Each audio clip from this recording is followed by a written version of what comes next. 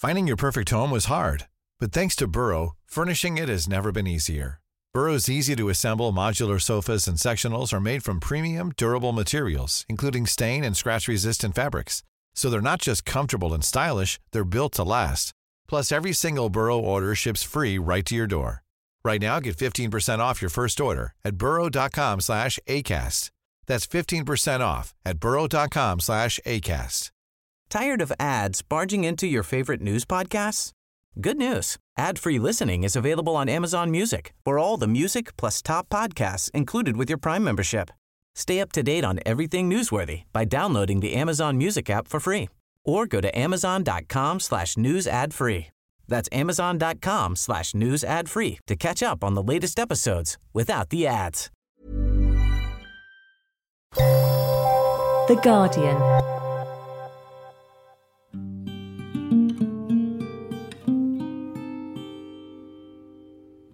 Malaria always sends a shadow of fear across me when I hear the word because I grew up with it.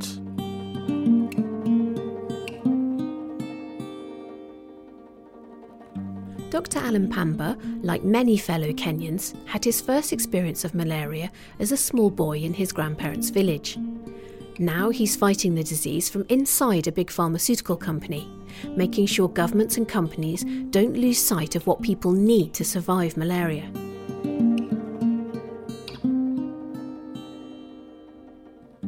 Children below the age of 5 in sub-Saharan Africa are most at risk for malaria. If you look at the 400,000 deaths that happen in the world every year, 90% of those are in sub-Saharan Africa, and 90% of that are children below the age of 5. Uneducated, hardly have a voice, and hardly have a choice.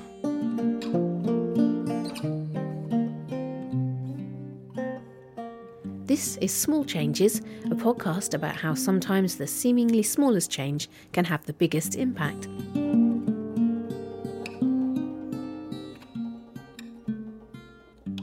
This week I'm talking to Dr. Alan Pamba about the fight to eradicate malaria. I'm Lucy Lamble. So Dr. Pamba, thank you so much for making time to see us in London here. Welcome to our studios in King's Cross. Thank you. What does malaria mean to you and people living in parts of the world that are affected by it? Oh, malaria always sends a shadow of fear across me when I hear the word because I grew up with it. And there are many people in the world, certainly my corner of the world, who still live with it. Unfortunately, a large majority of those live in poverty. So the options that I might have, they do not have. And they still live in a lot of fear. But I have a very clear recollection of the fear that malaria evokes in me and, of course, in those populations. So let's just cast back when you were a young boy. When did you first become aware of malaria as an issue? Very quickly. The interesting thing about my experience is I was born in a large family, one of 9 kids. And when I was born, most families were large because people died and commonly of malaria. I was the 5th born. Unfortunate for me, I was left in the village to grow up with my grandparents. The rest of the family lived in the city of Nairobi with my parents. So we didn't have enough room there.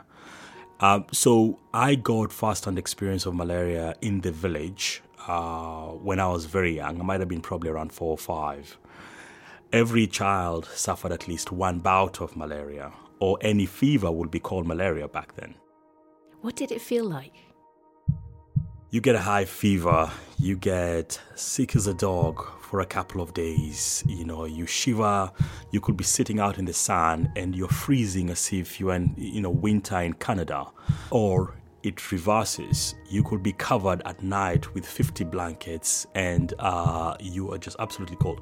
And terrible headaches, joint pains. At the peak of it, you'd rather die. Where you were as a young boy in the village, what would the facilities have been like? What was it there? What could happen if you got malaria?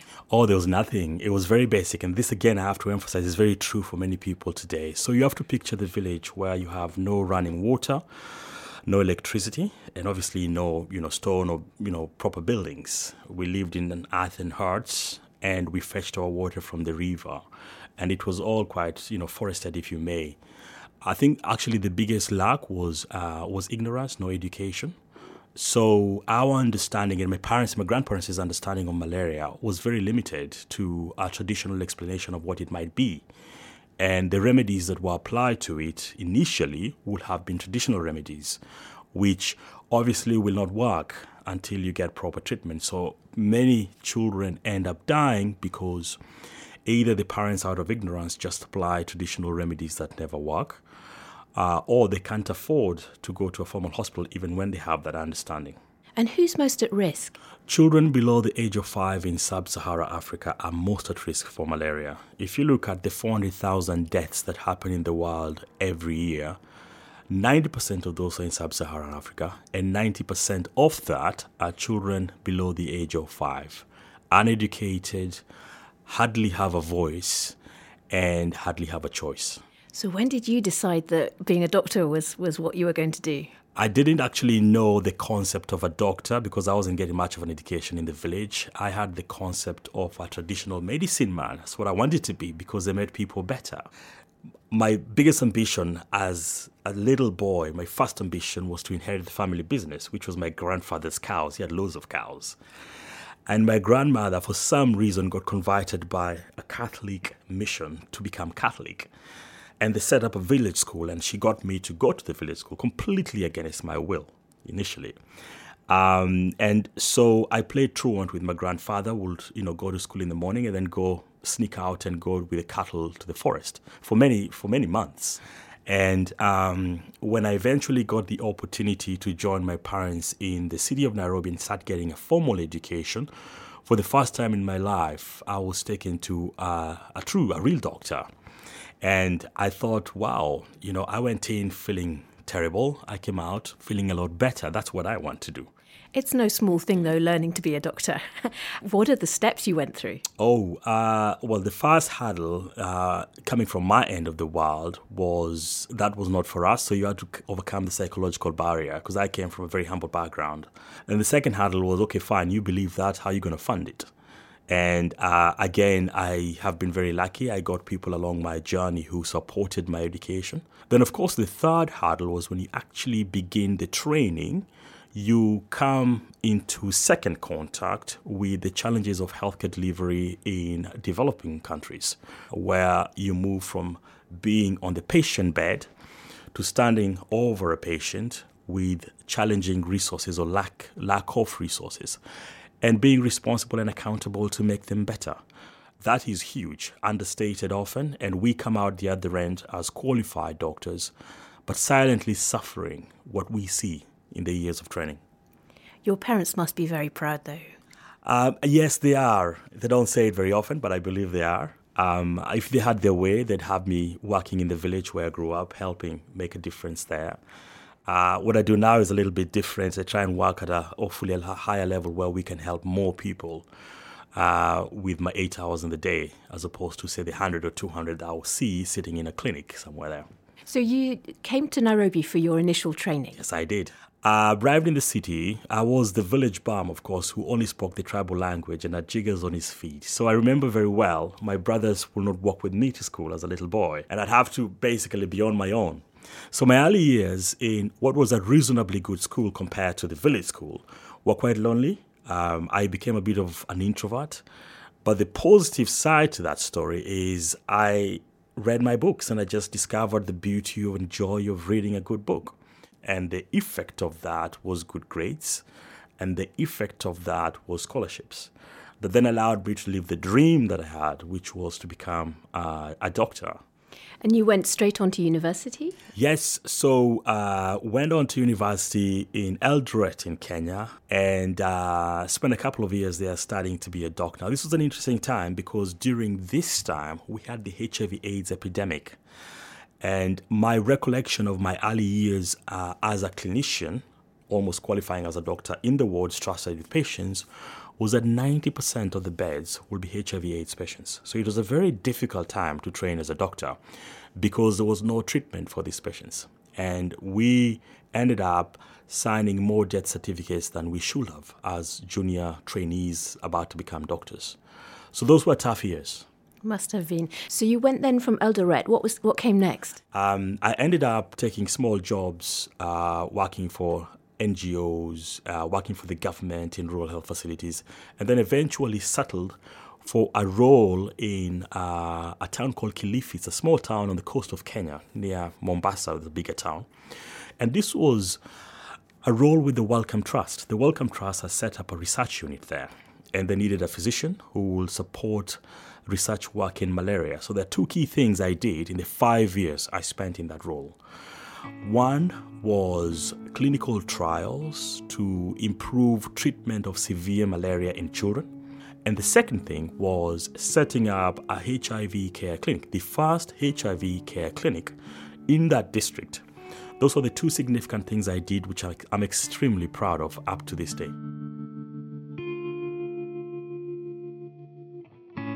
After the break, we'll hear about how Dr. Pamba, now an experienced clinician, needed to be convinced that joining a big corporation was the best use of his skills. I did not join GSK because I liked it. I joined it because I hated it. Ready to pop the question? The jewelers at BlueNile.com have got sparkle down to a science with beautiful lab-grown diamonds worthy of your most brilliant moments. Their lab-grown diamonds are independently graded and guaranteed identical to natural diamonds, and they're ready to ship to your door. Go to BlueNile.com and use promo code LISTEN to get $50 off your purchase of $500 or more. That's code LISTEN at BlueNile.com for $50 off. BlueNile.com, code LISTEN.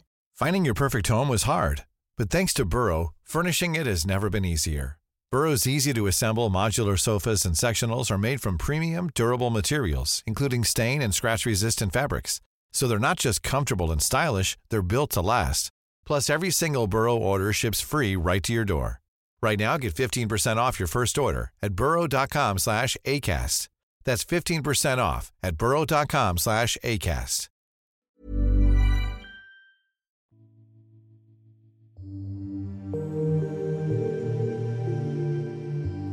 Hello, Jordan Erica Webber here.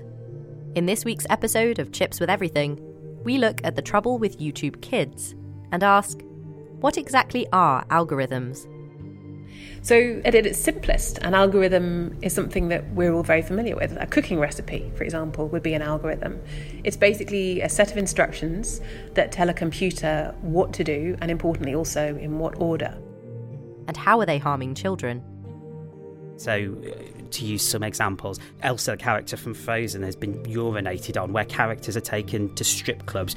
Really inappropriate, really poor taste material for children.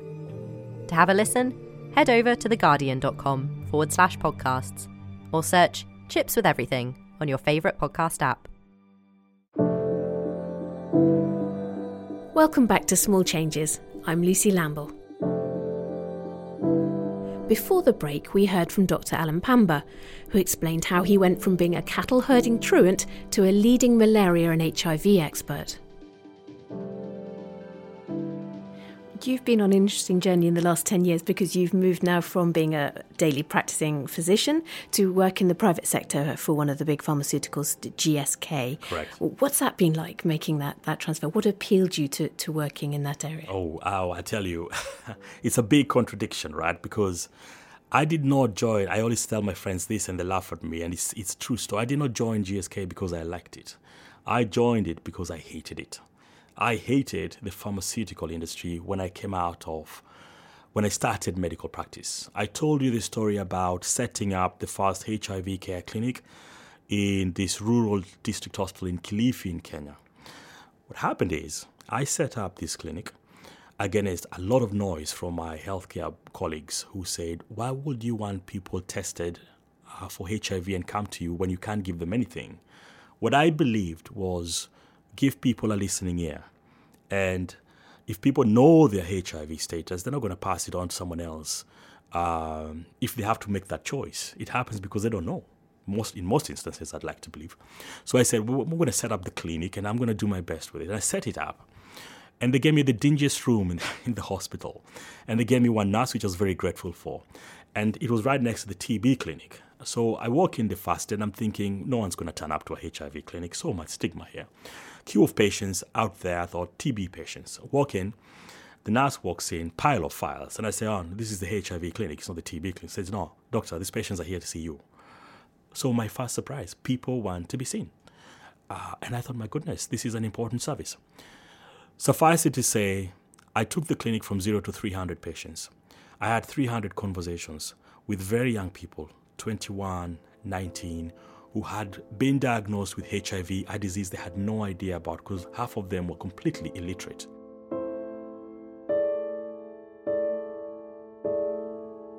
I went to the maternity ward with my first pregnancy. I'm 19. They told me to come here. Did they tell you what your diagnosis is? No, doctor. Open the file. It's HIV/AIDS. Let's have the conversation. She's 19. At that time, HIV/AIDS was a 3-year death sentence. I look up at her and I'm thinking, in 3 years, I'm going to be signing your death certificate. The worst thing you can ever do as a young doctor, because you're young, you're enthusiastic, you think you can change the world. It hits you like a hammer in the head. I had 300 conversations with these patients. They became my friends. I saw some of them on their deathbed because the hospital would call me whenever they came in the dead of night because they're on the end of their life. And many of them looked me in the eye and said, don't let this happen to our children. Now, what was I going to do? I was a junior doctor in the middle of a corner in Africa. But you lose sleep when you have this.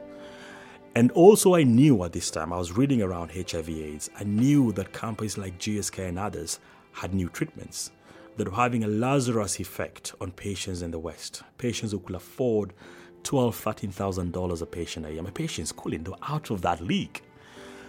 And I thought, this can't be. This is a human catastrophe. It's no longer just about business. So my journey towards London was to get to the heart of the problem.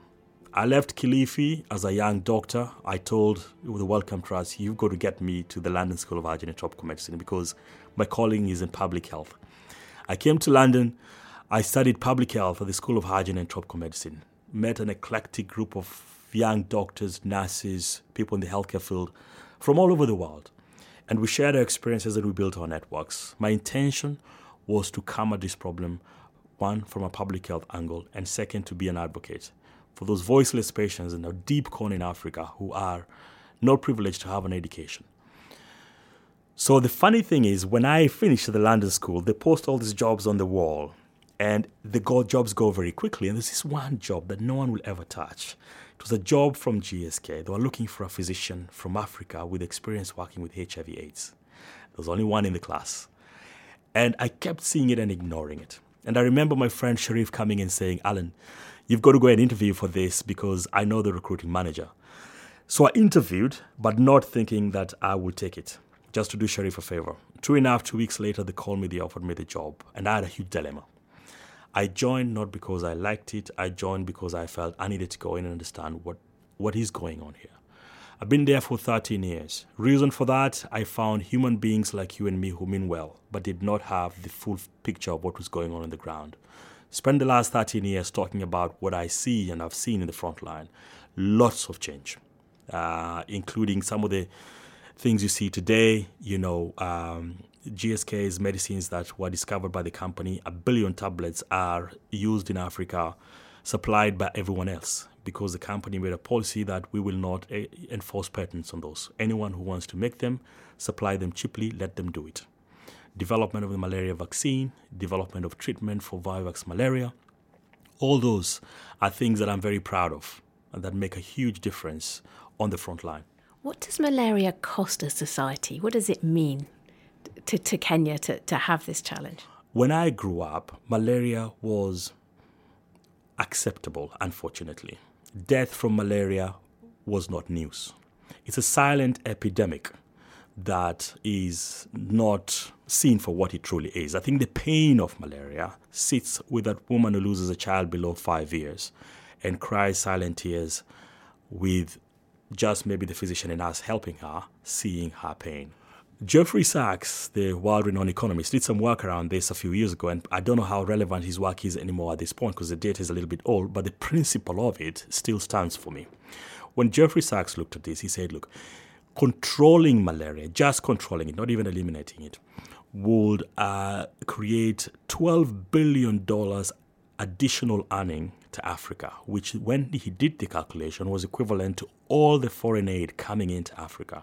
That should be, if I was in a position of responsibility in a government, reason enough to say we need to get behind this. What does it take then to eradicate malaria? It's been the dream, the vaccine, something on the horizon. I think very strong political resolve. If you look at the malaria toolbox, I think we've done a pretty good job of creating a variety of tools that we can use to deal with this disease. We have bed nets, insecticide-treated bed nets, that work very well. Unprecedented for the first time, we now have talk around a vaccine. There is a vaccine out there, which is brilliant. We have had one of the most effective treatments against malaria, the so-called artemisinin combination treatments that work very well. And pricing has not been such an issue because, work has been done to get the best price that we can for our patients. The challenge has been to effectively scale these tools. So that's challenge number one. And then the second challenge has been you need to stay sharp with the tools because mosquitoes develop resistance. So you have to, look at the next generation of bed nets or of sprays that will suffice. And the parasite also develops resistance. So you have to be constantly developing new treatments. I think those two areas were lagging behind. We're getting slow at innovating more, and we're getting slow at scaling up.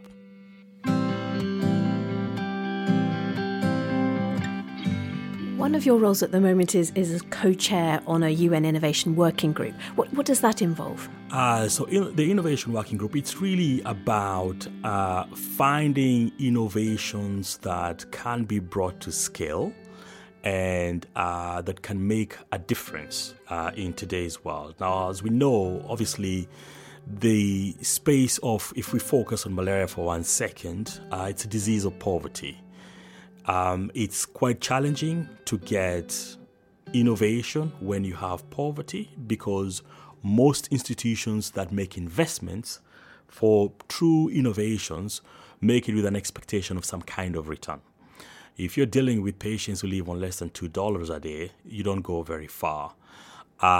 So this is trying to understand, are there startups out there who would come up with innovations that could potentially make a difference for diseases such as malaria in a way that hasn't happened in the past. Could we see universal free healthcare in Kenya in your lifetime? We have to. If you liked this episode, please subscribe wherever you get your podcasts. Even better, leave us a review and tell us about it. And join the discussion on Twitter. We're at Guardian Podcasts. And if you want to get in touch, you can tweet us there or email us at podcasts@theguardian.com. Small Changes is produced by Gabriella Jones, Rowan Slaney and Danielle Stevens. I'm Lucy Lamble. Thanks for listening. For more great podcasts from The Guardian, just go to theguardian.com/podcasts.